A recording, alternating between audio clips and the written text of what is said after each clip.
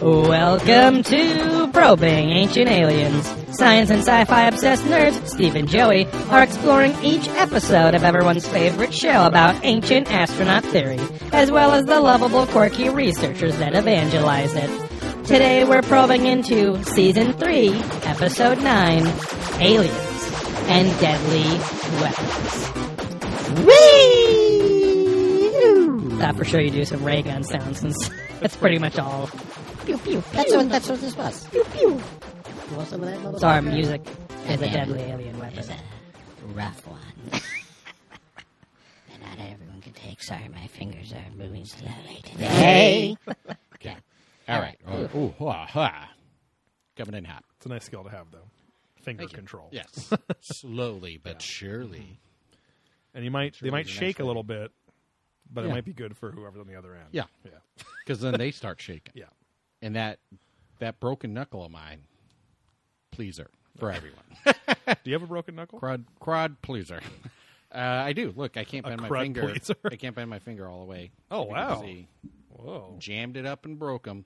Oh, weird. So now it's all nubuled. Oh, you can do a weird thing with your ring finger there. Yeah. Well, all three, I can do the top. Ugh. It's gross looking. And then this with my pinky. Oh, yeah. Great Like podcast. pop and looking. Look at my hands and fingers. Yeah, I'm double Make sure jointed. to have Joey post that up there. Yeah. It'll be quite nice. Probing Aliens posted their first story. Yeah. Just, Just press play with us and watch the story at the same time, and you'll sync right up. Do you want to see more of Joey's knuckle? Yes or no? Please, God, no. Yeah, that leads us to, we might do a Twitch. We might do some video content. If anyone's interested in following along while we record live, Yeah. give us a shout-out. Something we've been talking about, how to take this to the next level. See just how gross and ugly we are. Yeah. Look at my fucked up, not apartment. It's actually a I know. house. But, I just said that last night talking about you. I was like, oh, yeah, over at Steve's apartment. I mean, Yeah, house. yeah. Surprisingly. Yeah. Anyway, I read and I don't buy, so yeah. Similar but different. Yeah. How's it going, Steve? It's good. It's Monday. You know, Monday, the Monday. usual boot season, baby. For all you boot season fans out there, Yeah. And Hash- Popeye fans. yeah. Hashtag boots and aliens. Yeah. They're made for flying. Or I could boot some aliens. Yeah, Just right like up the there. president at Independence Day, huh? Yeah. Gonna boot him out of this world. This is our country and world. Classic Bill Yeah. Pullman speech. Yeah. Hey, shut Hey, up. you. Shut up over there. This is our country and world. Okay, bye. All right. Today Like the mic. is July. Go. Today is my favorite barbecue. Yeah, my birthday, if you will, because I'm the president. Bill Pullman's still alive. Bill Paxton died. Bill right? Paxton Yeah. has passed. Passed him. Yeah. That sucks. Well, come on. He was in Aliens. He was also in the movie Yeah, Aliens. Which so, I don't know. I watched that with my fiance a yeah. couple weeks ago, and I don't know if I'd ever seen it all the way through. Not like on TBS Yeah. or something. And so it was the first time we just watched it on HBO Now. I was like, oh, this is really good too. Yeah. But- I can't remember. I remember when Alien 3 came out. and we watched that, and that sucked. Oh, it probably sucks now. As a Oh, yeah. kid, that freaked me the Oh, fuck yeah, yeah. out. Like, I was, like, up Yeah. all night when I saw that thing. Just, Right. like, that whole weekend, I was just scared. Because you're out of my mind. classically, you're not really afraid of any other movie monster than aliens, right? Yeah, because aliens could be real. Yeah. I mean, they're gonna show up. Yeah. Another movie that surprisingly scared me at least the first night, and I always felt weird that I got freaked out by Yeah. was Jurassic Park. I was going to say Teenage Mutant Ninja Turtles 3. Yeah, Journey to Samurai. Japan or whatever Yeah. it was called. Secret of the Samurai. Yeah. I don't know, but it's the one It where they was. go to ancient They get that lantern Japan. that's a time travel device and takes them back. and that all the toys. Then they had the Yep. samurai armor. Oh, yeah. Which leads us to Oh, boy. samurai sword. Oh, wait. So real quick, on no, Alien but I'm 3, not- I'm just joking. Yeah. Aliens 3 or Alien 3, I Yeah, forgot. it's- I think I saw it in the 'Cause it's theater or Alien, something weird. Aliens. And then Alien 3, because it's It is back to 3. one alien Okay, again. okay. It's the one straggler alien That- on the escape pod. So like Right. Alien 3 sucks for a lot of reasons. It fucking sucks That's because the prison one. It totally defeats everything that Ripley worked for in Alien 2. Right. The fucking little girl dead, eaten like Yeah, her They didn't make it in the ship. her stasis chamber fucking Well, cracked by the popped. little face hugger that was trapped in the escape pod with Right, them. right. all the other fuckers dead, like from the face hugger or whatever, or right. the fire that happened in there. Only Ripley alive. Yeah. And then they go to it's She'll so rip you alive. They introduce so much weird lore that doesn't need to be there in the universe. So like they go to a prison colony planet full of what they call double Y chromosome men. Oh yeah. So not that they would be insanely retarded and fucked up. They're just super masculine and they're all pedophiles, rapists, and murderers. Right. Because they were double Y chromosome, like they're double Ys or whatever. And they have become religious in their time there. Like they closed like monks. They kind of became they wanted like a few of the 25 of the guys. They shut the prison down, but a bunch of them wanted to stay because this was their home now. Yeah, and where they found salvation with this like African American actor that's been in a bunch of stuff, but like I think he was on Living Single or something, but been in a lot of stuff. Kind of like the poor man's Forrest Whitaker, and the whole then movie becomes about. It was interesting though because Sigourney Weaver wakes up, deals with like, and I know she could do it, but whoever wrote the movie, or it was the guy that wrote Seven and some other stuff, who's wrote some really shitty stuff, and Seven was kind of the only thing he wrote. Yeah. But and Fight Club I think too actually, but then he wrote some real wrote stinkers. the script. Yeah, because someone or wrote direct. the I'm book. sorry, directed. Okay, sorry, I was going to say because the Fight Club was on a book. Yeah. Sorry, so she falls in love with this doctor who was like just the med guy there, and he's the guy that plays the old Lannister from Game of Thrones, like the king that's around for the first 4 or 5 seasons, right? And but he's all young and playing a nice guy, which is really weird. But anyway, he gets fucking corpsed. Like he's like the beginning of Act 2, like oh fuck, the alien's back, and then they fucking have to trap the alien. Like the whole last act of the movie is shitty POV shots of the alien because they have this plan to trap it in this big it's molten silver thing, or molten lead, and that's the only way they'll kill it. Right. And then, of course, Ripley sacrifices herself to pull it into the molten lead or whatever, too, and that's how she dies. And then Alien 4 is Alien Resurrection, where they resurrect her and also with her own DNA resurrect a hybrid xenomorph or make a hybrid xenomorph. Purpose? Yes. Yeah. And so it's kind of human, and the alien thinks it's her mother and thinks it's its mother and shit. So stupid. But then the kill at the end of that one's bad because like it's super gross. There's a little pinpoint hole, pinprick hole in the airlock or in a window. And it just sucks it out. And it sucks the alien like child back through its back, just sucks it all out from its. Ugh, it's disgusting. But anyway, it was really bad too. Like, but yeah. Anyway, there's your recap. Of Great Alien job. 3. But I couldn't believe how shitty it was. It was so not up to the same quality of the first 2 movies, which I know that's like a 25-year-old opinion at this point, but there you have it. Anyways, yeah. Old Man Joe strikes again. Yeah. Fucking childish Gambino, get out of here. Alien. Yeah. I don't know. No music's good as the music I like when I liked music. Yeah. With that gourd music you like. Smashing, crushing gourds. Yeah. Smashing or crushing squashes. Yeah. Yeah. So our first segment on season 3, episode 9, Aliens and Deadly Weapons, which I feel like this episode already existed because there was aliens and fucking deadly destruction or something like that. It's always, again, I think we've gotten to a point this whole season is just like weird shit. Yeah. Like it's like death. It's like very, like it's more specific topics, but then they all just turn out to be the same because it's like how they saved us, how they fucked us, how they mass destroyed us, how they... Aliens and how they fucked us. Yeah. Here is the butt stuff. Right. It's kind of a season of lofty ambitions to be more specific and go deeper into things. Right, but then doesn't pay off very well, you know? But it's like they'd be good 15-minute YouTube clips or something. Right. Well, and this episode tries to knock it out of the park. Oh, God. Steve just took a sommelier's sniff of his own sock. I'm just trying to freak Joey out. Yeah. See, this is the kind of content. Yeah, I can see this on video. But yeah, we start off very lofty in the beginning with Earth 4.5 billion years ago. And we're really talking about the advent of, or not the advent of fire, but like humans harnessing of fire for the first time. Yeah, because they call that even technology. Right. Like, right. This episode is very, very basic technology if we're going to argue. I'm just a basic man.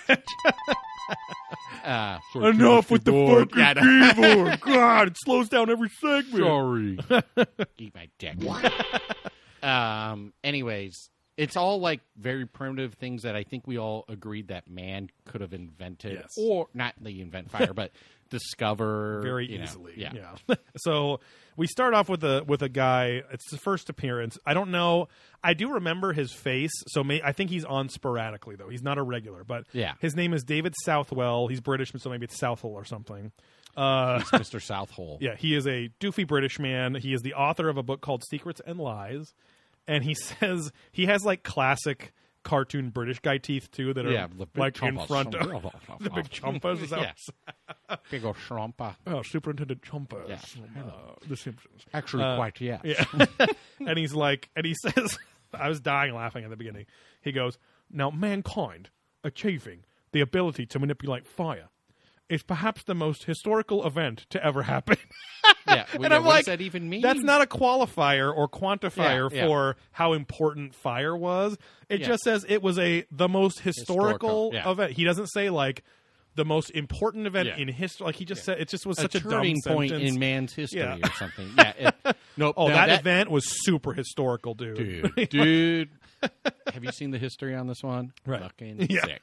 The most historical. Yeah, I'm just like, okay. And you don't even know where that happened. There's no right. point that we can and point at and say that's it. Right. And there are like records of fires and things like that. Again, we've talked about it before, but they keep pushing back. Like 10, 15 years ago, they thought that the earliest like modern humans was only about 40,000 years ago, like having tribes and having fires and hunting gathering and all that stuff. And then it was like a few years ago it was like 120,000 years. Now it's like 240,000 years ago, so it's way far back. I lost your Wi-Fi connection here. Oh shit! Gosh, I don't really need it actually. But anyway, yeah, it's like. So I'm getting ahead of myself here. We get a Coppins call to support this afterwards, and Coppins comes on and says, and I've never noticed the pattern before, but everything was his. When we consider or when we think about the question of something, like it's always like that. So he goes, when we think of fire, we think of our ancestors rubbing sticks together. But every culture states that fire is a gift from the gods. And and I'm like, in a Stone Age society, literally the age is titled, has the titular stone in it. Concretia. Everything was sharpened stones. How they made tools was because of stone tools. Stone on stone action, my friend. And when you have some hardcore stone on stone action all day, every day, you make sparks constantly. Getting some friction. It is so unbelievably dumb to assume that the only way a fucking caveman was bashing stones together for hours at a time. He was over some fucking dry leaves and it caught flame. It's sadly, I guess for people that want everything to be amazing and magical, it's sadly just as simple as that. So, because the whole rest of this segment and episode is that only the alien gods could have given people fire. Yeah.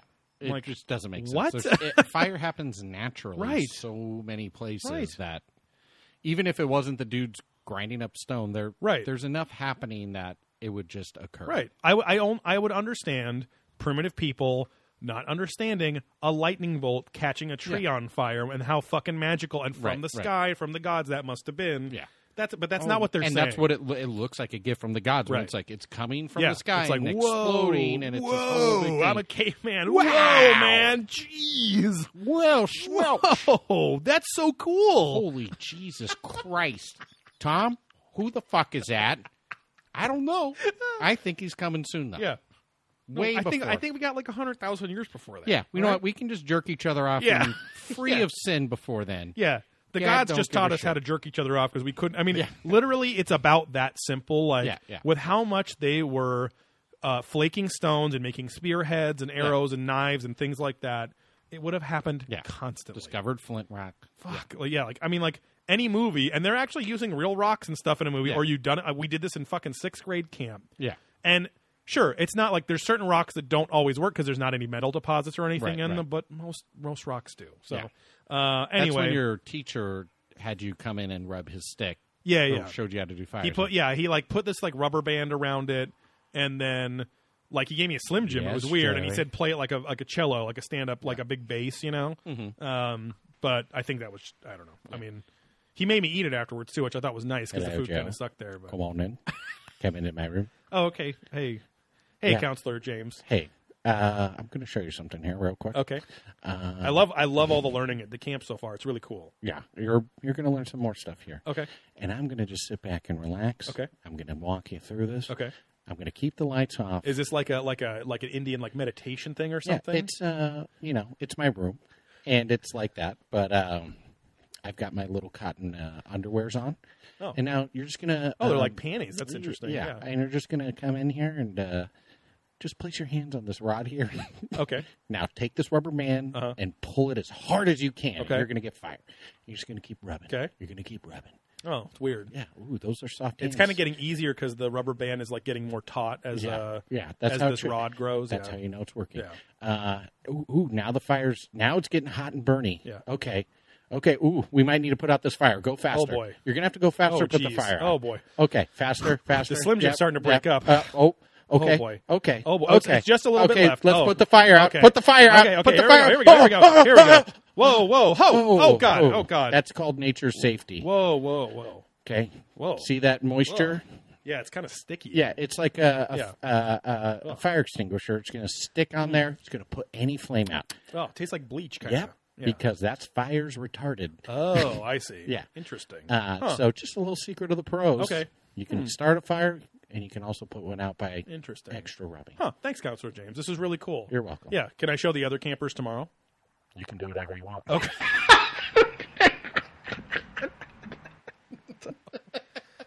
Sorry, sound effect. I was swimming in my own.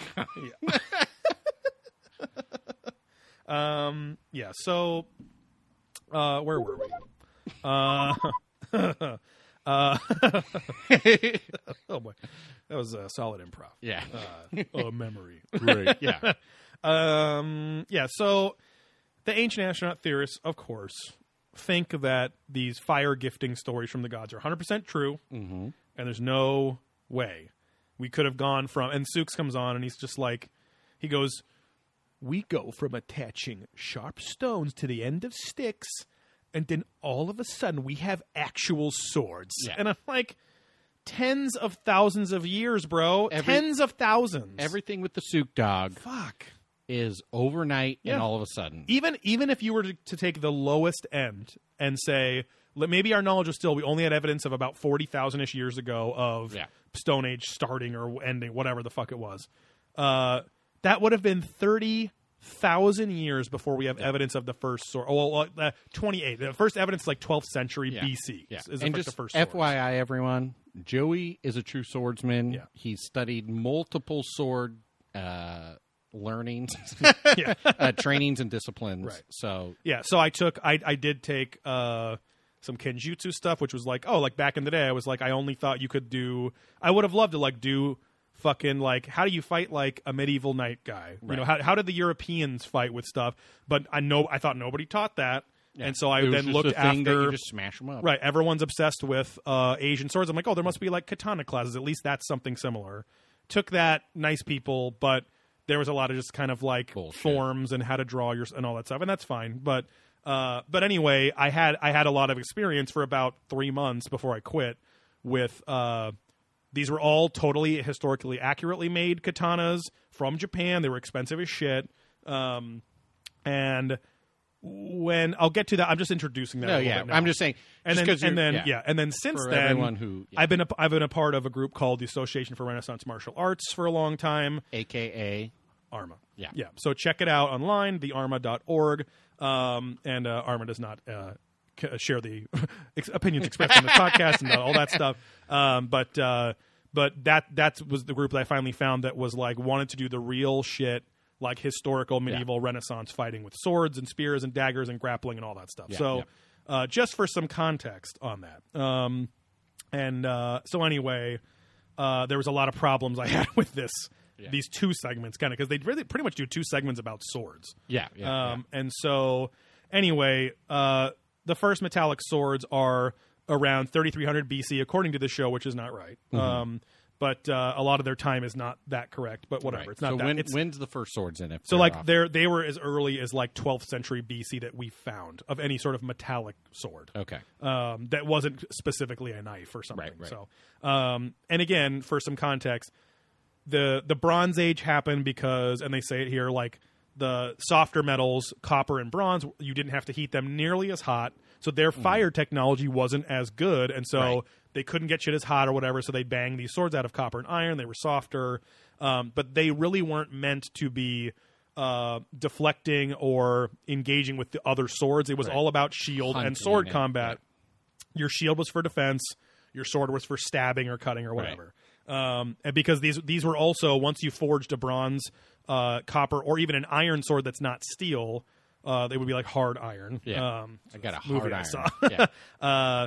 Those are all very brittle, and when you engage with other weapons, they would usually crack and break and fuck up. So anyway, they say it's 3300 BC on this. It's not. It's fine. But that's around when we say the Bronze Age started, because you have like Egyptians and ancient, like early Greeks and stuff like that making bronze weapon gladius style, like big stabbing, like just like thick stabbing swords. You know? Yeah. Thick, juicy, veiny, stabby swords. Yeah. Bleach producing. Kind of smells like, they smell like Slim Jims sometimes. It's interesting. But anyway, from 100, let's say it's 40,000 to 3300 BC. That's still tens of thousands of years that apparently humans couldn't do without and that's overnight, bro. Right, it's overnight, right? So, and that is Sook's, like, at least these early seasons, his favorite fucking point. Other than these old gods and goddess statues look like astronauts, like spacesuits. Yeah, things are literal and everything's overnight. Right. And that's, I think, just an easy point for him, because then he's like, see, the aliens came because they couldn't have learned it this fast, and everyone knows in history and evolution it takes so much time. But the fact that it happened overnight means it had to be something else, even though it's not exactly overnight. And he's using the points he wants that he knows about science to try to prove. Just selectively. Right. Or disprove itself, too, which is interesting. But anyway. So Michael Dennin, the PhD from UCI, comes on and pretty much says what I just says. He says what I says. What I just says. Very hot fires to work at. Speaking of hot fires, I got a rock of hot fiery shit right now. So can we take a little break? You got a big shoot. What did we say? A poopalos? Yeah. It's ramping, cramping, and damping my boxers. So we'll be right back. 3 pounds lighter. Now, what you have to do, Joey, is you take a shit by just pulling your pants down and letting your asshole open. What? Then I will come in and I will get that greasy brown and I will rub it all over my flesh, because that's what I need to keep this tan up. Then I will stimulate your prostate. Then I will get you to give me that creamy load. So then I can have my spiky hair, you idiot. Everyone knows you don't pee a little poop. Right. I would be stupid to think that. I don't call my hair care product brand the Spruce Moose for nothing. No. It has nothing to do with brown. The thick shit. The thick shit. Yeah. Welcome to the thick shit. Sucralose brand, thick shit. It's shaped like a dick. I don't know. Like a dick. Yeah. The shit comes out of the dick. Right. Anyway, So we were talking a little bit about metallurgy here, which is a lot of this episode. Michael Dennin. Then we get this fucking guy, Raphael Koch, who is simply described on screen as an Asian sword expert. From some shithole. He's from some Midwestern. Sorry to anyone out there listening. Right. Some shithole in the Midwest. Oh, you coastal elitist, son. I'm sorry. Blue collar sucks. But no. So this guy's on. He is, without trying to be a total asshole, like. He's not. It does not say that he is like curator of the Asian sword collection or Asian military, like whatever, at this museum. Yeah. He just says Asian sword expert. Guy into it. He's in a fucking room with a bunch of fucking prop katanas and samurai helmets and stuff. guys in America, white guys in America like this are a dime a fucking dozen. Yeah. They're the creepiest ones who only are into weird young Yes. Asian women. Yes. And all of their cultures because he thinks they're subservient. And yes, I'm a big fucking, like, you know, medieval Renaissance fucking fighting nerd, but like these Ain't are no creep like these this are guy. these are the guys. You've heard on this show. I'm not a creep. Okay. These are the guys that perpetuate the fucking like myth that katanas, the Japanese katana is the strongest, fucking most insane, spiritually charged, whatever sword in the world. And it really is just, you know, and when I was a kid, I was into the same shit. Like, you get into anime and stuff because everything's so exotic about Japanese culture. But some people grow out of it and some people don't. Yeah. There's, like every culture, there's good parts and bad parts of it. But anyway, swords were not, their swords were not these mythically indestructible things. Yeah. Again, here's a little first-hand account for you. In this Kenjutsu dojo that I went to for a while, I think I was 19 or 20. They were doing. They got the actual, like, the official Japanese guy from Japan that's responsible for these one or two styles, because everything with Asian arts is about styles. And he flew out. He was the guy that taught the teacher, who was American guy, super nice guy. Taught him everything and got him, like, whatever, certified or whatever in the official art.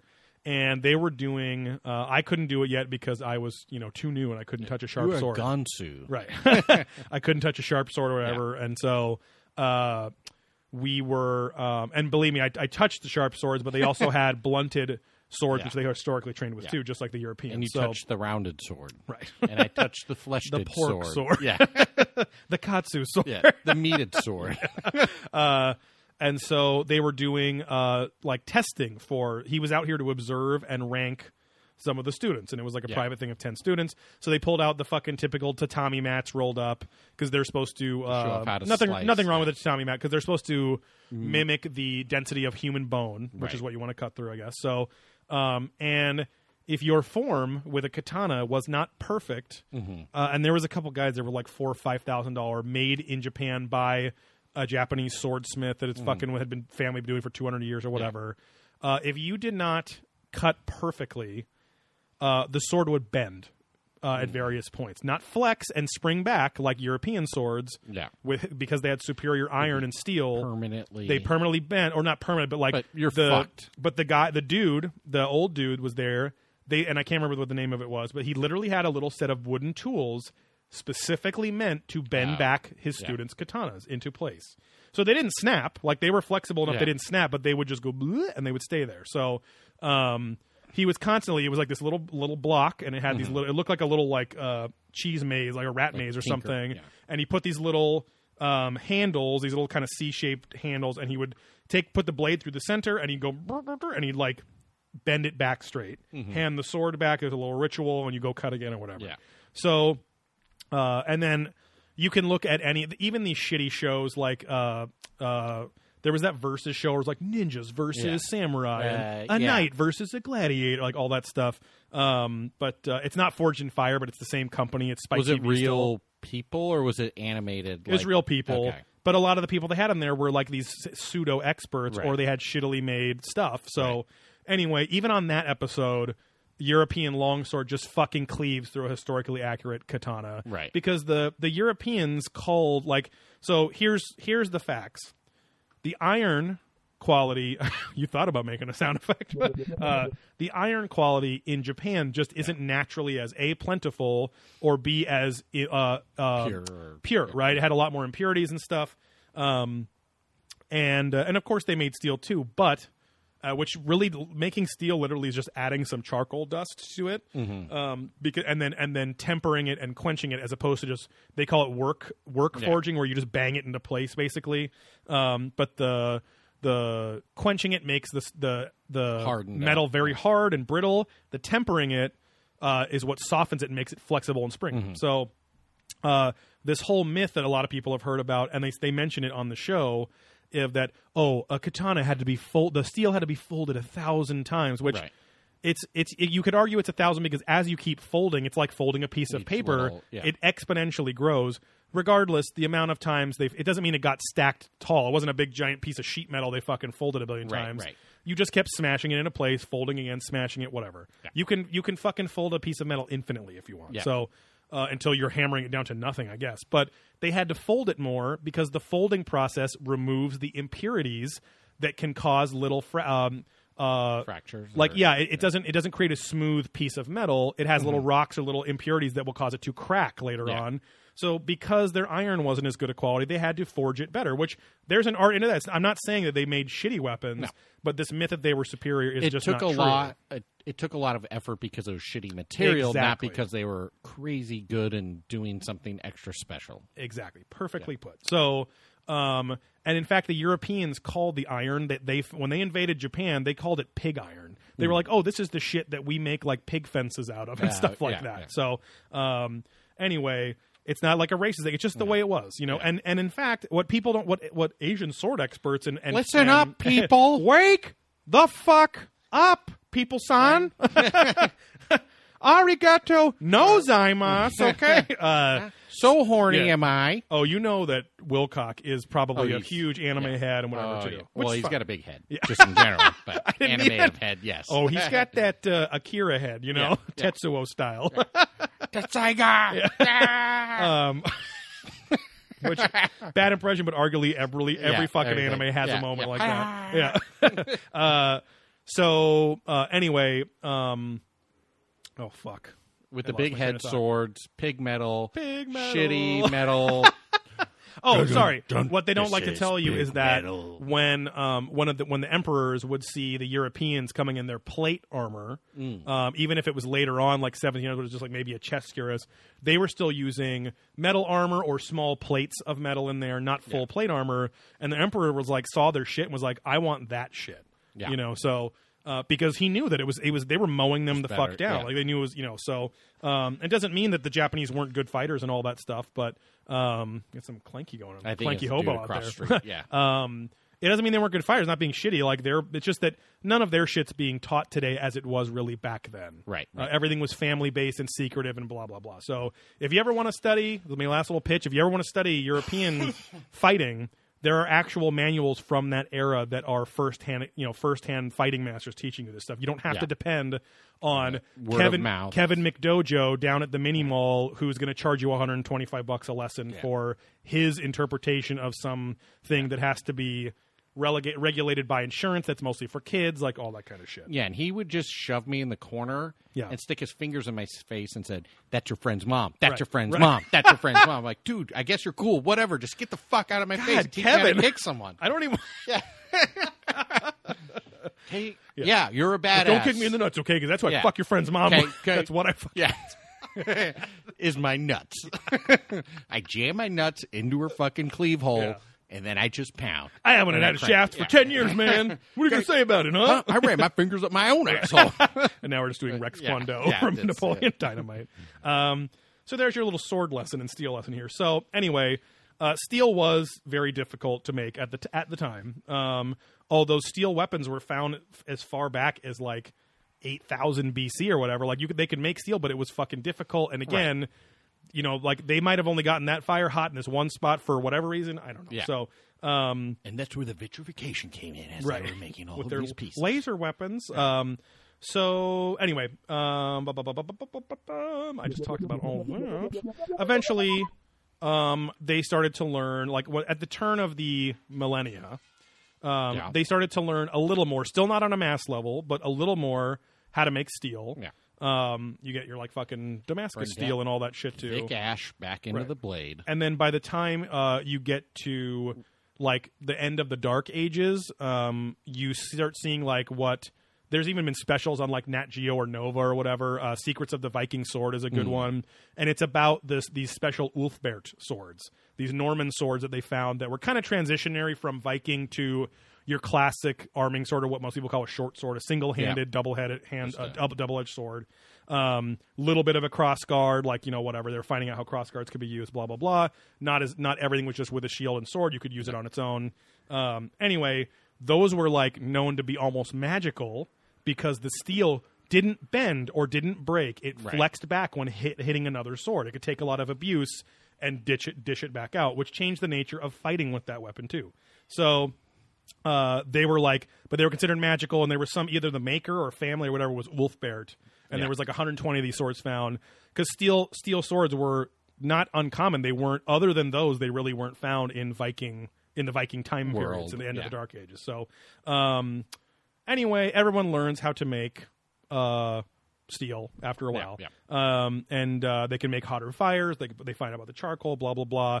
Again, nothing that crazy, to know how to, again, you're mixing in different types of rocks, basically, to see what makes this thing, Well, and charcoal's the leftover bits of a fire, so I'm sure they accidentally drop swords in there, and then, let's do this, and then, oh, shit, now it's I was just going to make that point, maybe... No, that's what I'm saying.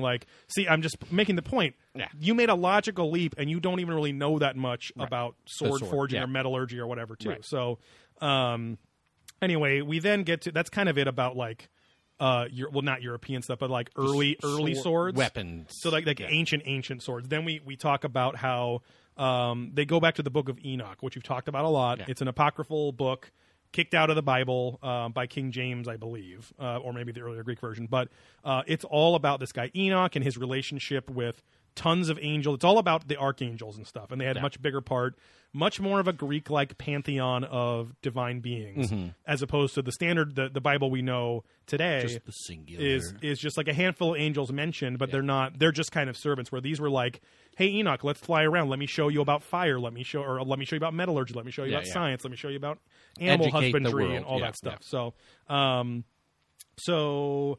Sooks makes a really kind of dumb point here too, that later on he's like it's crazy because we have these angels which are supposed to be these hippie peace-loving beings, but now they're giving people ability to make swords, and it's you fucking asshole, you had an episode called Angels and Aliens, and literally about how tons of aliens were bad, tons were good. Angels are just divine, just aliens like us, or aliens and are just like us, and there's evil ones and good ones, and subside with humans and whatever. So I'm just and there's archangels, the devil's a fallen angel. Right, exactly. There's plenty of references to angels being well, one, good and bad, and two, that they're fighting all the time. Right. So why wouldn't they then give weapons to the humans that they want to help out? In this episode, later on, they talk about the the Archangel Michael, giving Joan of Arc her sword, right. And that's in the 1500s. So, anyway, skipping around a little bit, it's one of the few times we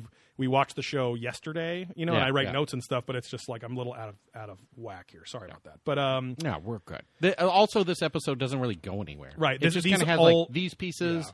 Then both these segments are just about swords anyway. So, anyway, but it was interesting. In general, back in more ancient times, the blacksmith, which technically would have been the swordsmith or armorsmith or whatever. The blacksmith was a general term for a smithy, but I'm just nerding out again. But he was a big smithy. I can't tell you why, but I'm just really into I'm just into finding really high quality, hip little smith spots. I'm a smithy. Yeah, and just work that metal, you fucker. Yeah, I love to just watch it, and just appreciate everything. Don't be a basic bitch smith. Yeah, just grease it.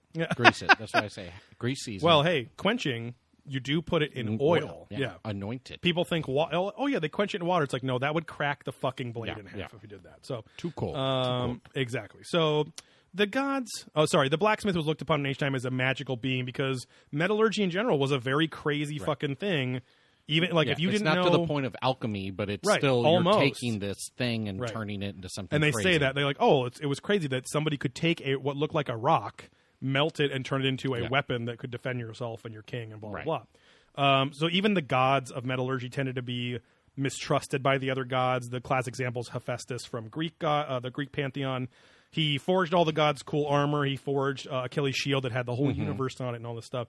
And then he was cast out by Zeus into the ocean, and he washed up on this little city called Lemnos, or an island of Lemnos. Sorry,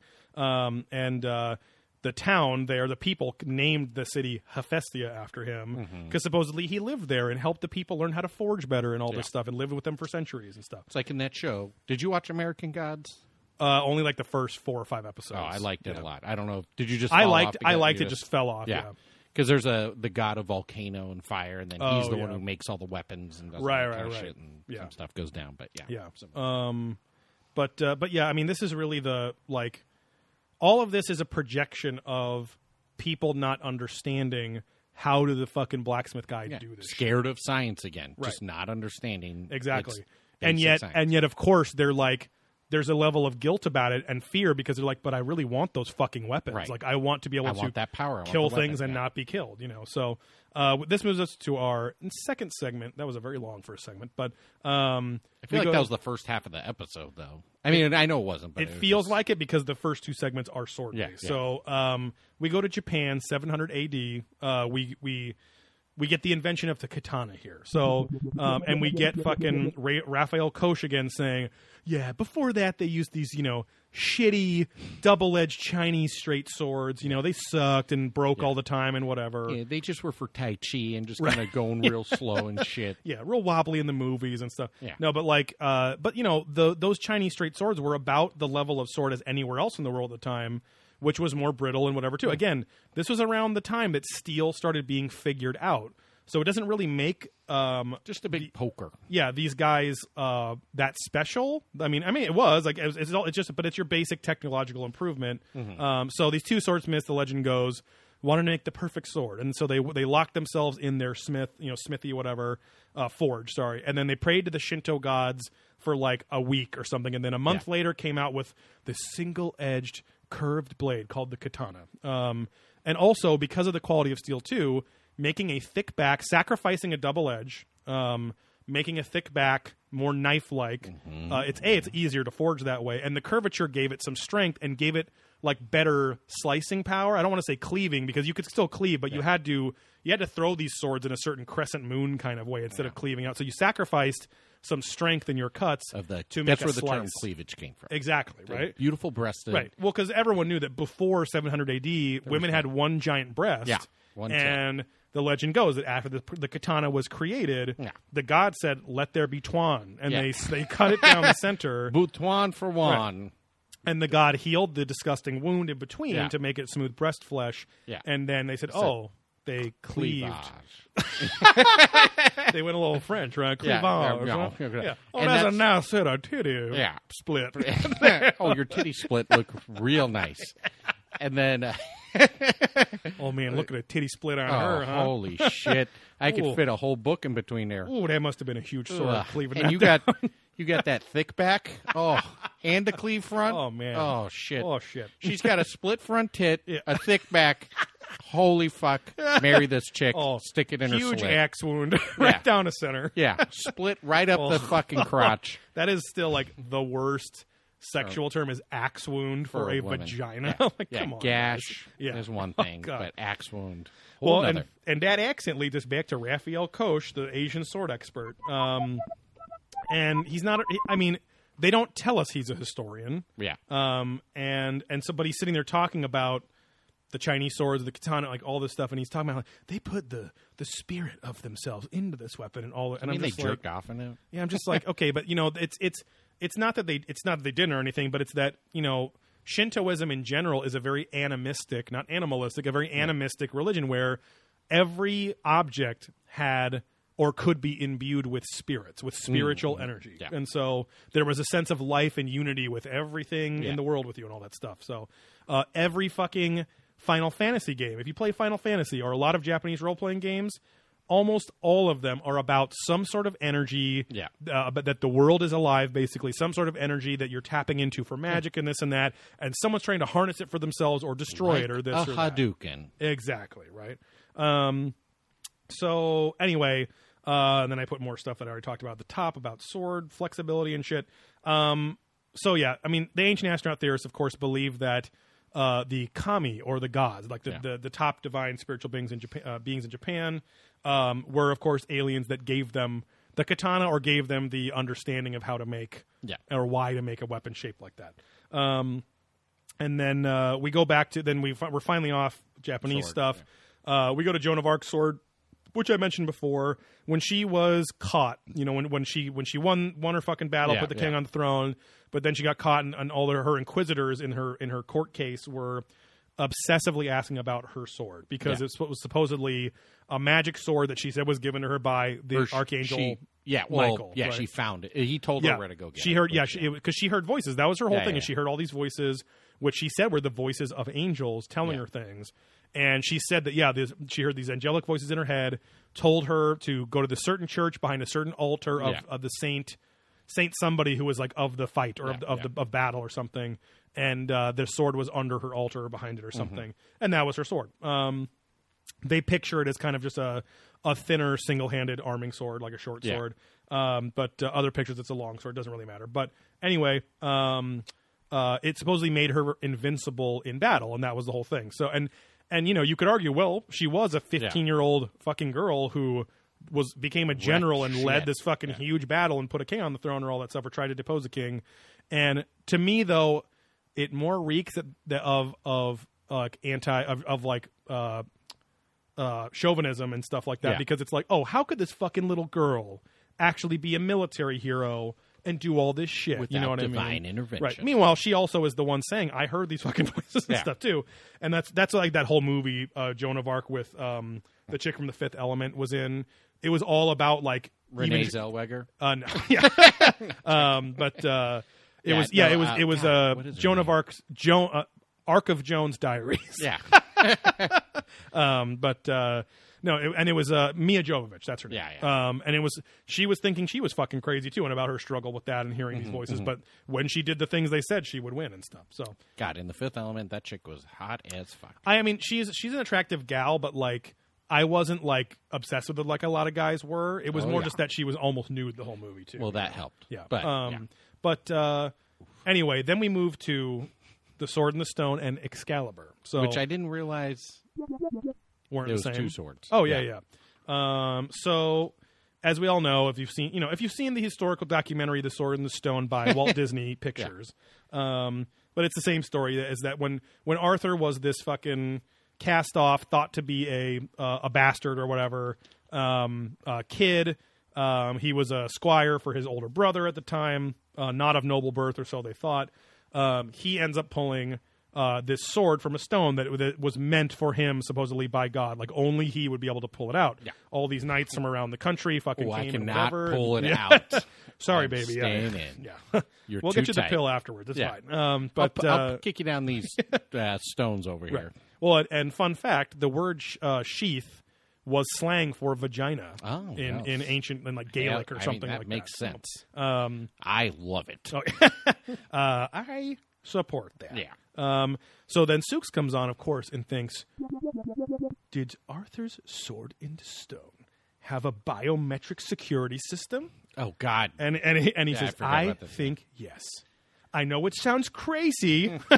We're merely saying that what today is being discovered is a rediscovery of something thousands of years ago. So if Judge Dredd can be the only one to use his gun and it has a chamber of his own DNA onto each bullet, how do you not think that could work on a sword, you fucking idiot? Which I mean, it is true that there are biometric locks on guns that release the safety net or whatever, and they're fingerprint based or whatever. So I get what he's saying, making the connection, but it's again like, how many? Who the fuck cares? Why haven't you then mentioned this on a billion other objects that were only meant for one person or whatever too? So why would they care about a sword so much? Yeah. That's exactly. And we'll why get to would they that. care about the friend? Just keep going. Yeah. So we get our first Childress chime in of the episode too, and Childress in this episode is kind of like he's high pitched Childress kind of. He's not yelling. He's just kind of excited. His eyes light up. Yeah. His face gets bigger. Yeah. He's like, and hey, just like me, like as a kid and now like stoked talk about swords and fighting and shit. But he's like, so he's out in like on location, which is what looks like South America or something. And he's talking about, he goes, the Excalibur sword came to him from the lady in the lake, where a hand came up from the lake with a sword. And it shone with the light of 30 suns and blinded his enemies. So he's all stoked on the magical properties of the sword given to him. So Excalibur was the sword that Arthur really fought with. The sword and the stone was just kind of kept. It was like a test. Yeah, it was the Tet offense. When King Arthur rode him with his knights and won the Tet offensive and said, against the "Be communist back, Vietnam. you Vietnamese." The Be back. The man in the black pajamas will be no more. You shall henceforth be known as Charles. Yeah. All of your sons and sons' sons. The Charlie factor. So yeah. Anyway, it just goes into how magical swords were there, and honestly, there's more swords in this episode too because I forgot it. It skips for a little while and then goes back to like laser swords and shit. So anyway, we go back a little bit in time to Rome, October 27th, 312 A.D. Not to be confused with the shitty Goose Island beer 312 because it's the area code or whatever the fuck prefer CE and BCE. Yeah. Before Common Era and after Common Era. Which the Chinese expert guy later says that. He goes, now, when you get to 450 Common Era. But he seemed like he was having a good time, though. Yeah, he was into it. Yeah. So we get the story of Emperor Constantine. So quick rundown for those that don't know why Constantine is important. He was the Roman emperor that went from that made Rome from believing in the old gods, so Neptune, all the stolen Greek gods that they adopted, Neptune and whatever, fucking polytheistic, whatever, not Zeus, but you know what I mean, Saturn, all the planet names, Jupiter, Saturn, whatever, all those Greek gods.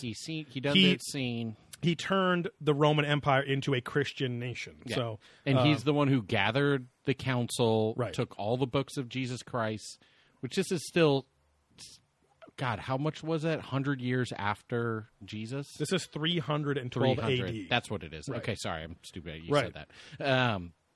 So they had all those different texts and cults of Judaism and Christianity. Right. He builds up this council. Yep. They all get together and say, all right, it's these 4 books, which should tell you that the whole Council Bible of Nicaea or whatever is relatively fucked at this point because it's now been made by some man and a group of people to then rule a nation. Yeah, a man, like it would be so fascinating to, and that's what the Dead Sea Scrolls are supposedly these pre-Constantine scrolls, which is where the Book of Enoch comes from. All the things that were thrown out, so which a much more mystical kind of Christianity is back and then. His thing is that he looked up into the sky during a battle, saw a cross, and then put it on his shields, and everyone's which happy. Of course was a misinterpreted jet. Yes. It is a fucking plane. Right. Why is it a jet? So of course the whole, and I mean they don't say jet, but they just show a bunch of jets on the screen. That could be misinterpreted as a jet. So they're all saying that of course if you looked up in the sky at a plane today or an alien craft of which we have never seen. Yeah.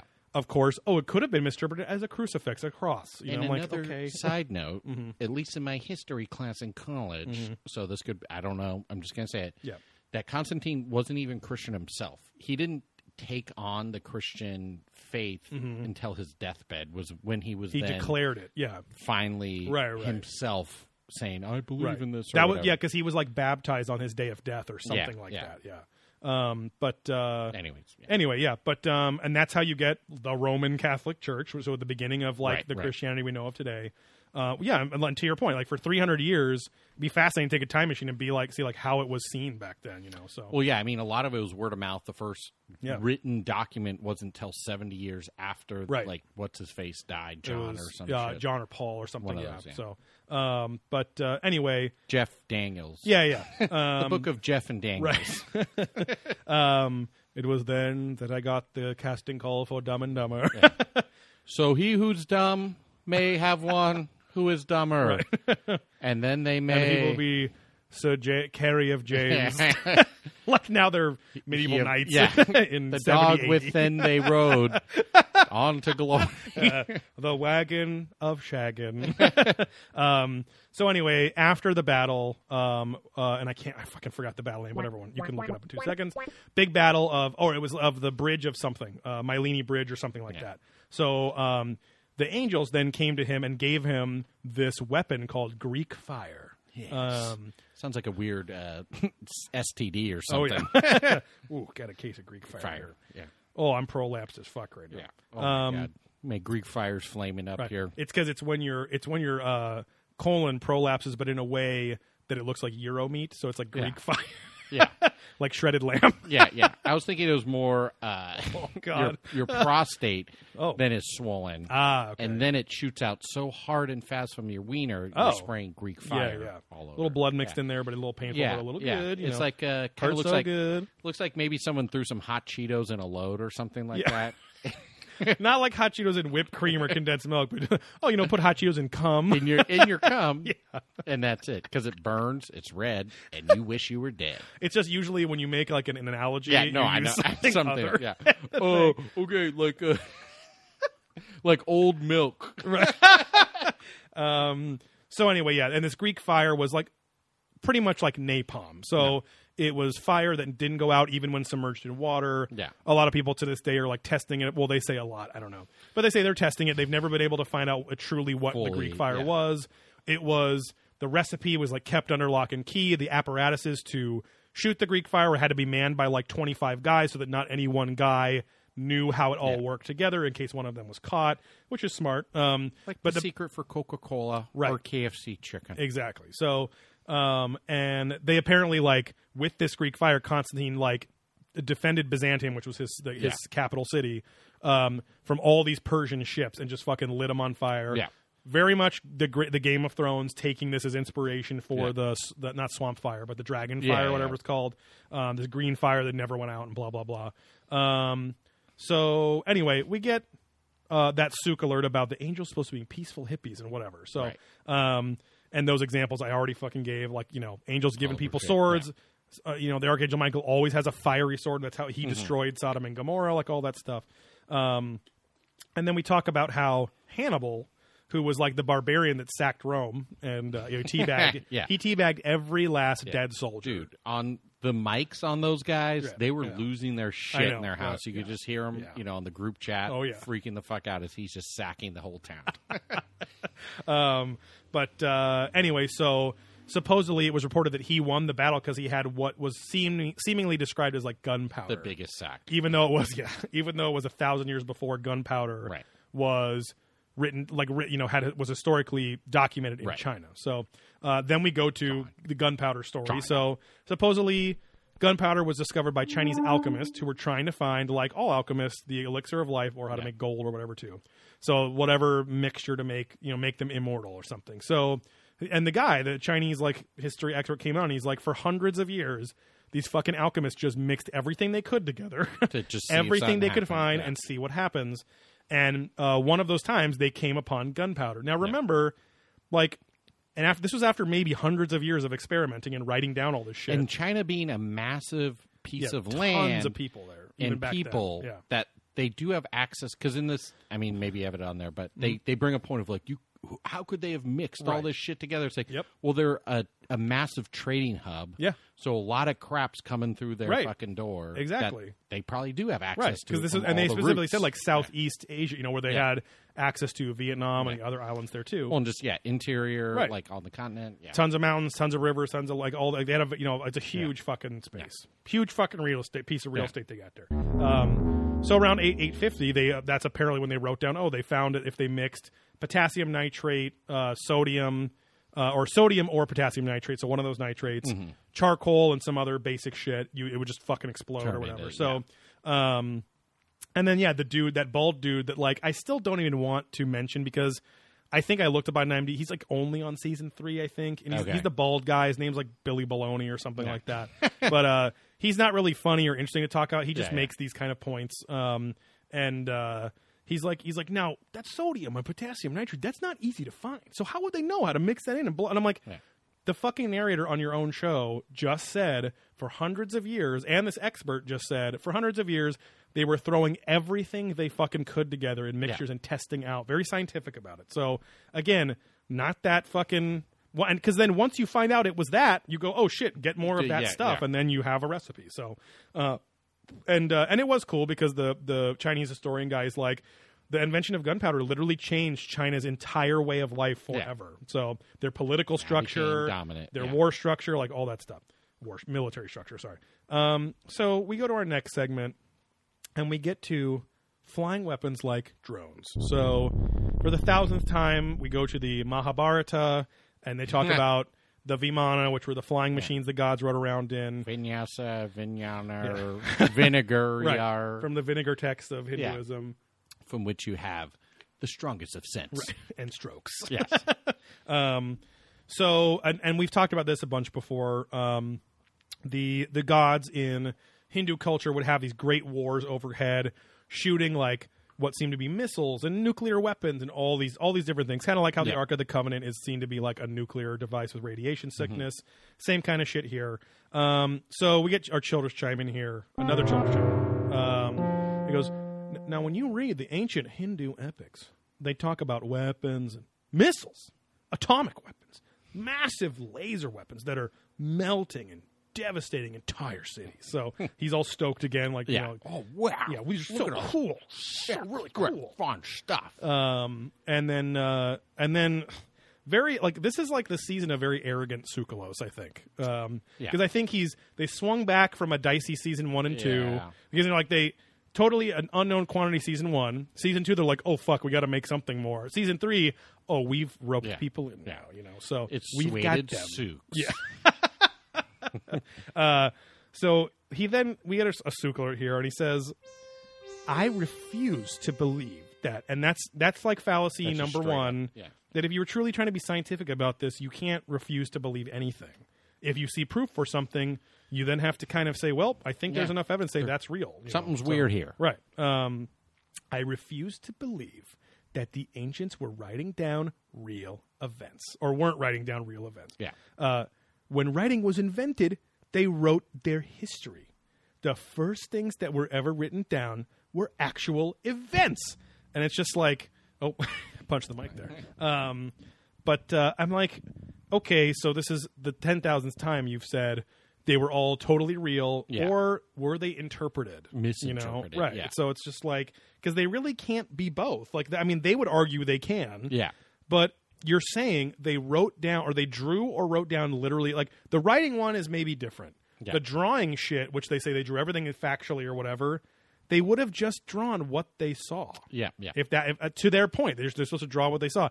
They wouldn't have necessarily interpreted that or whatever. Right. I don't know. So, and this is not my logic. This is trying to prove to make their logic work together, which it doesn't. So, the god Vishnu had guided missiles that could find their target, and also had heat-seeking weapons. So, this is where Souks alerts us, and he says, I am aware that there are forces of nature. And it takes like a 3-second pause while they're showing footage of thunder and earthquakes and stuff. And I was like dying watching it with my fiance because I thought it was just going to stop there. I'm aware there are forces of nature, okay? I can look out and see fucking clouds and stuff. I get it. Yeah. But he says, thunder, lightning, earthquakes. But how could you go from that to witnessing and writing down heat-seeking missiles? Yeah. And I'm like, hey, Souks, like, from the first moment somebody threw a rock at something, they wished that it would hit it every time. So, like, to think like, oh wow, what if my bow and arrow, it could hit the fucking target every time, no matter what. Yeah.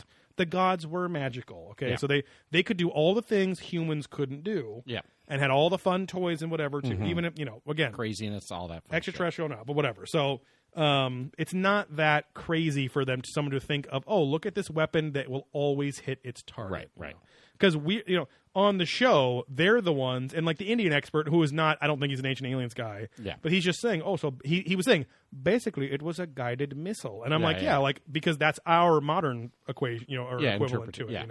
But then that's the subtle shit that happens to the audience, is that somebody says that, now they go, oh, yeah, they had guided missiles. It's like, no, somebody was just saying they are similar to guided missiles. So just, again, remember, just because people are saying something doesn't make it fucking true. Yeah. So yeah, you're right. The swords really were like the big slowest part of the show, I think. Yeah. Because we're on the last segment now, so we go to Cambodia and the Tonle Sap Lake. So this is also the lake that surrounds, or is right next to Angkor Wat, and the magical dude Priopishnikar that we've talked about before. So it is interesting, though. I never knew this, that in Tonle Lake, it's kind of a lake-river combo that totally changes the direction of its flow twice a year, depending on how it fills up at one end. Anyway, Priopishnikar was this magical dude, supposedly born of the gods. Picard. Yeah. Captain Prishnikard. Yeah. He was a wizard and like a master craftsman, again, with the Engage. Engage. Master craftsman, again, kind of like driving home the old, like, oh, he can do metallurgical stuff. He must be like an alchemist or a wizard or whatever. He was supposedly brought to the sky world and taught the technology of the gods. And then he brought that back. He was like the architect of Angkor Wat, supposedly. I'm bringing God back. Yeah. What? And again, taught the rest of people how to do metallurgic stuff and all that stuff. He had this gnarly sword that supposedly made him invincible in battle. So we're ending on swords again. Yeah. It was supposedly as thin as a feather, but could cut stone. How the fuck is a feather thin? Light as a feather or thin as a feather? Exactly. And to me, this, in my mind, this kind of reeked of, again, maybe this was a steel sword that was seen as magical because it seemed like it couldn't be broken, right? And you can make steel swords thin; they don't have to be thick to be able to not break when they're cutting something. Yeah. Like your average, like Roman, like your Greek gladius style sword was much thicker. It had a hexagonal kind of, whatever. So just like thicker the ladies like and it, wider. Yeah, exactly. So, but yeah, so apparently he threw this sword in the lake when. And it was like a fucking like laser, like a light. It emitted this deadly light and all this stuff. Yeah. He threw it in the lake after its power was diminished. It grew too weak to be worth using anymore. So anyway, it's supposedly still in Tonle Sap Lake. They don't really go into like if anyone's dredged the lake or tried to find it or whatever, but I think that's part of what makes it a tourist spot too. Yeah. So because I believe that Angkor Wat and that lake are like the biggest Cambodian tourist spots. Because Angkor Wat is literally the largest religious site in the world or something, a religious temple in the world. So we get our next Sook alert here. So I chuckled at this one too, obviously. He goes, now does a sword of fire really exist? It does if you think of a sort of lightsaber. And I'm like, which doesn't exist. Yeah, which also was really cool. Right.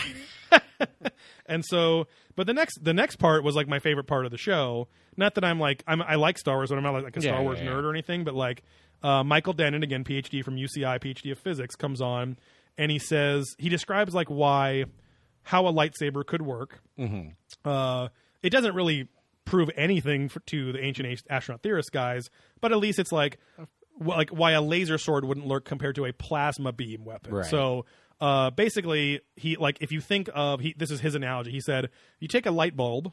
A light bulb is like a billion. All the photons, the little light particles, are a billion people running all over the place. Yeah. A laser is what if you got all those people to march in one line and be very focused, and it just enhances the power of the light. Yeah. And if you do it enough, if you have a powerful enough laser, you can destroy and burn things with it, whatever too. So but photons will keep going on forever. They have no end point. And a plasma beam, which is technically what lightsabers are, that's what Luke is, I guess, described it as. Yeah. Could have a stopping point because you could create some sort of magnetic field to stop it from spreading past a certain point. I don't know how it wouldn't get weaker as it went up, but anyway. My hands usually just slip off. Yeah, exactly. When my ass is spreading. Oh, yeah. You're right. Pulling it apart. Yeah. That's the law of diminishing returns. Yes, my slipping point. So when they slip and slide out too much, slippage. And something goes in too much. Right. I think slippage is some scientific term too, though, like a real one. Slippage. It's like slippage is like accounts for like an equation or some like ecosystem. I don't know. I can't remember. Well, there's something also. Shrinkage is in retail where it's shit that gets stolen. Or when you're in a cold pool. Yeah. You get a little shrinkage too. Yeah. High and tight, my friends. Yeah. Boot season, baby. Oh, yeah. I just looked up slippage. An act or instance of slipping. Yeah. Okay. Oh, okay. Anyway. So, yeah. He's explaining, that it would have to be a plasma beam or whatever. And that's all well and good. This has nothing to do against him. He's probably consistently just the most normal dude on the show that never conforms to anything. Yeah. He's just always the objective physics guy, which is cool. So they just mentioned a bunch of other stuff now. They talk about the yin-yang mirror in China that could defeat enemies with light and stuff like that. So they're talking about laser weapons. So Childress chimes in again. He's all, stories come to us from ancient India. I mean, Brahma's arrow, which was some kind of laser weapon. Archimedes using some kind of magic mirror to create a laser that set ships on fire. So it seems that ancient lasers were being used. Yeah. Which I was like, just because you said it. Just said laser 1,000 times. Yeah. So it seems that they're being used, of course. So, and he goes, and that technology came from extraterrestrials. Like, and that's not even an edit. Like, just straight up fact. And then our next Childress chime in, which is just saying the same fucking thing, because then it just shows some more things, more images of shit or like shitty CG and stuff. Yeah. He goes, it's kind of, he's ending. I felt bad for him in this part because he's like so hopeful about like what aliens want for us, as if he knows that, and the episode like winds down with him just getting a little, waxing waxing poetic here, and he's like extraterrestrials have been giving us these weapons, and they want us to defend ourselves, to advance, and to ultimately be like them. Yeah. And I'm like, so aliens use fucking swords, lightsabers and stuff. Yeah, they just want us to edge along, and sort of and not build our load up for long periods of time until it's a really powerful orgasm, very hearty and full, and teaching us the balance between going for too long and you give yourself blue balls, and then it's just not even worth it because you're in pain afterwards. And if you don't even have that kind of control and you just feel like a loser because you blew it too fast. Right. And you could have, and then you realize you could have just spent your time making out with the, girl. At least like get a good makeout session with those blue balls, right? Even 5-play. Yeah. Little footsie under the table. Oh yeah. But he ends on that hopeful note, but at the same time, but then of course the narrator, who I know doesn't write the shit, he literally is like, or what if they want us to prepare for something far more sinister when they come back? And it's like, what? Like, they want to prepare us for battle? For a war that they want to, like, what is this, like Predator who's trying to, like, hunt the create a savage race to have a better sport thousands of years in the future or whatever. Right. So, but, like, my whole point of this episode, like, my whole point of contention with this episode was, so we spent swords. Yeah, so we've spent many episodes talking about ancient technology, and that must have been given to us by extraterrestrials. And fucking laser were beams. They moving the stones at Karnak with anti-gravity guns and like so? And fingering dozens of episodes at this point, talking about very powerful the technological devices, technology, moving 50-ton fucking rocks, vitrifying stone like it was nothing. So laser cutting devices. Why the fuck, if you were given a laser cutting device, like people in fucking Peru, which is nothing against Peru, but like mountain people in the middle of nowhere, why wouldn't those fuckers have taken that and just mowed down their enemies and marched across the fucking world? Like, I don't. It's like just because it could have been used. Tools and weapons are not that far off. Exactly. From each other. A weapon is simply a tool made for killing. Yeah, so anyway, it's just like you're telling me that the same fucking time that the Anunnaki were creating humans and all this stuff too, and they had fucking ships and quantum computers and stuff like that. They're like, oh, let's teach these guys how to make copper swords or whatever. Like, why would they want to give, if they were slaves, why would they want to give them swords at all? Because one of the earliest swords was found in Mesopotamia. So why, like, old Bathu's home. Oh. Yeah. He needs to take one, huh? P.U. But yeah, so there's really an overarching pointlessness to this line of thinking about. Yeah. I totally did not think they were going to focus on swords so much this episode. Yeah, it was very odd. It's and I love swords, but it's silly to think that like ancient. You have ray guns, you have this, you have whatever. Somebody rock a fart? I did in here. Oh, great. Yeah. Okay. Got those that fried shrimp farts, huh?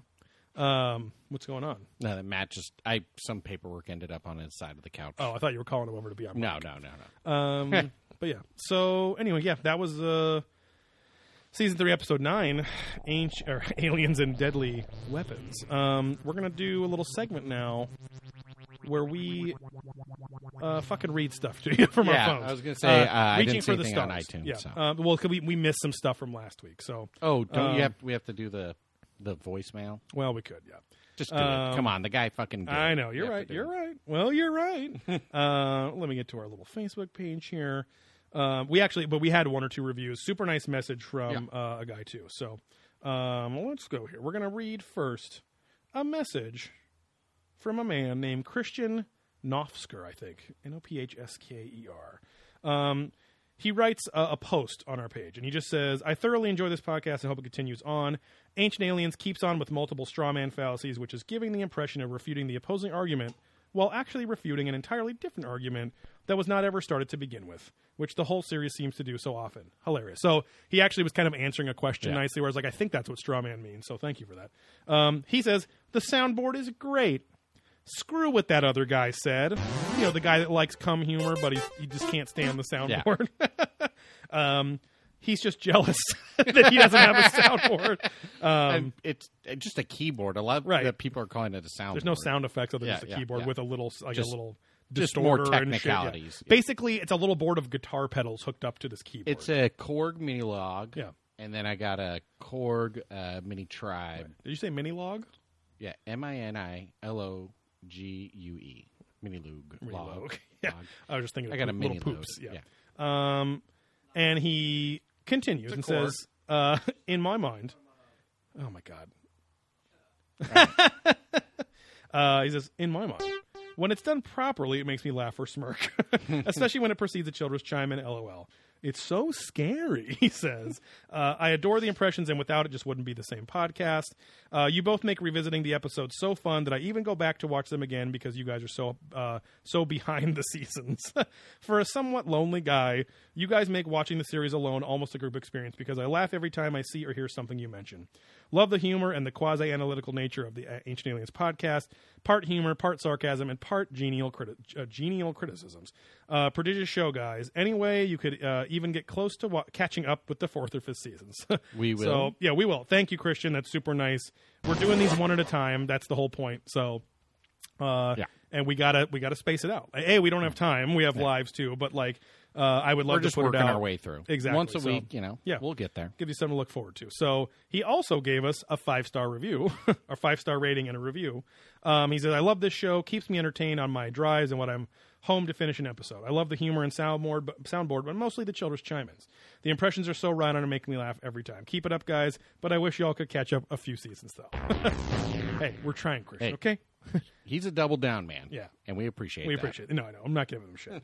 But yeah, so we also had, where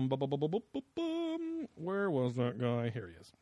Is this the voicemail? Yeah, I'm trying to find the message here. So he wanted us to leave him a voicemail.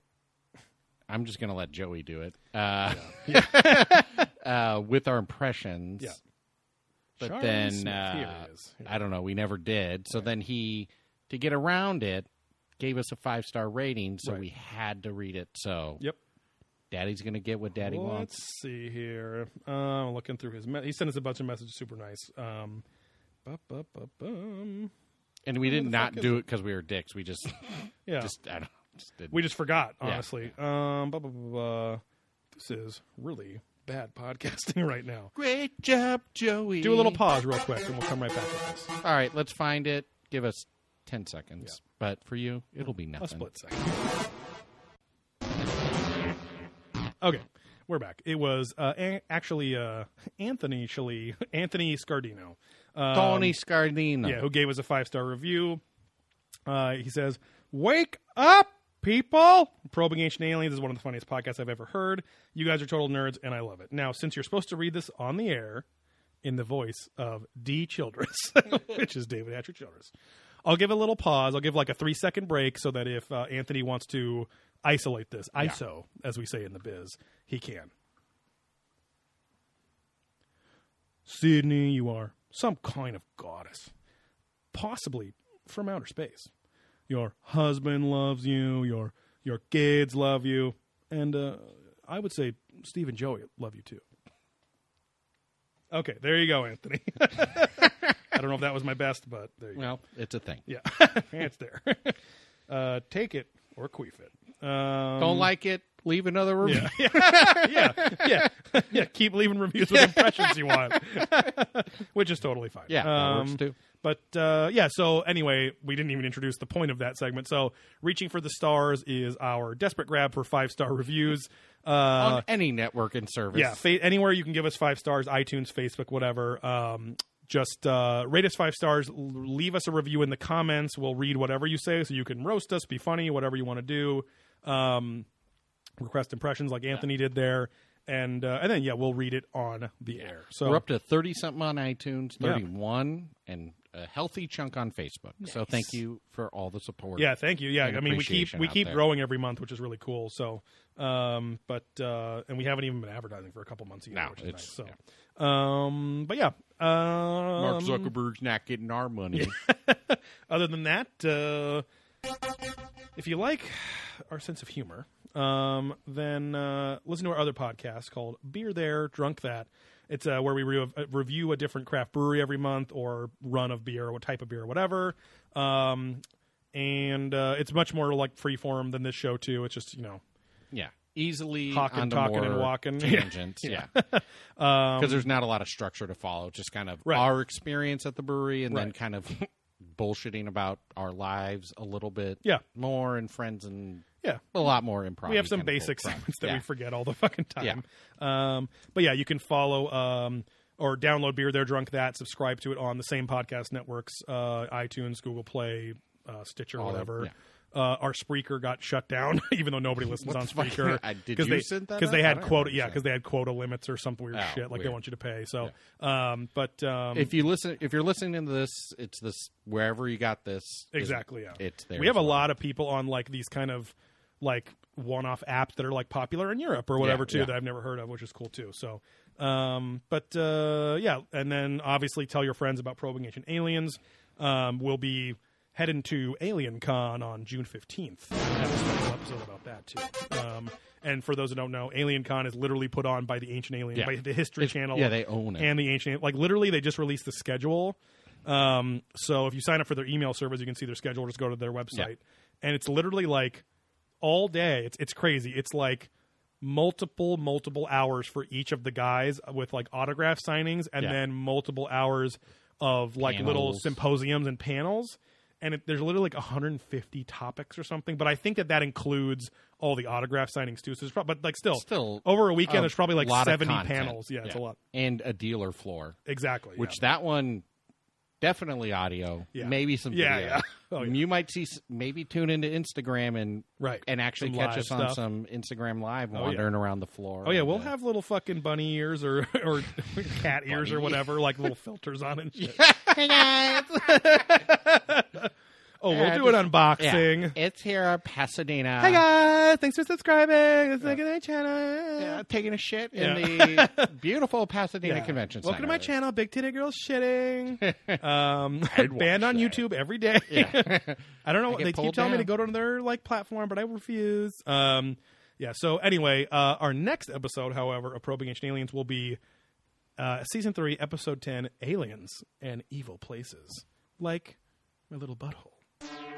Other than that, we're gonna fucking cleave our way through these monotits, a forest of monotits, and just make some cleavage here. Monotits, yes. Yeah, like a machete through the rainforest. Yes. We gotta carve a path. And everyone knows Daddy likes that thick back too. Right. Okay, you gotta spice it up. Yeah, that's all I got. Matt's just looking at me disappointed. Okay. Cleavage, butthole stuff. Bye. See you next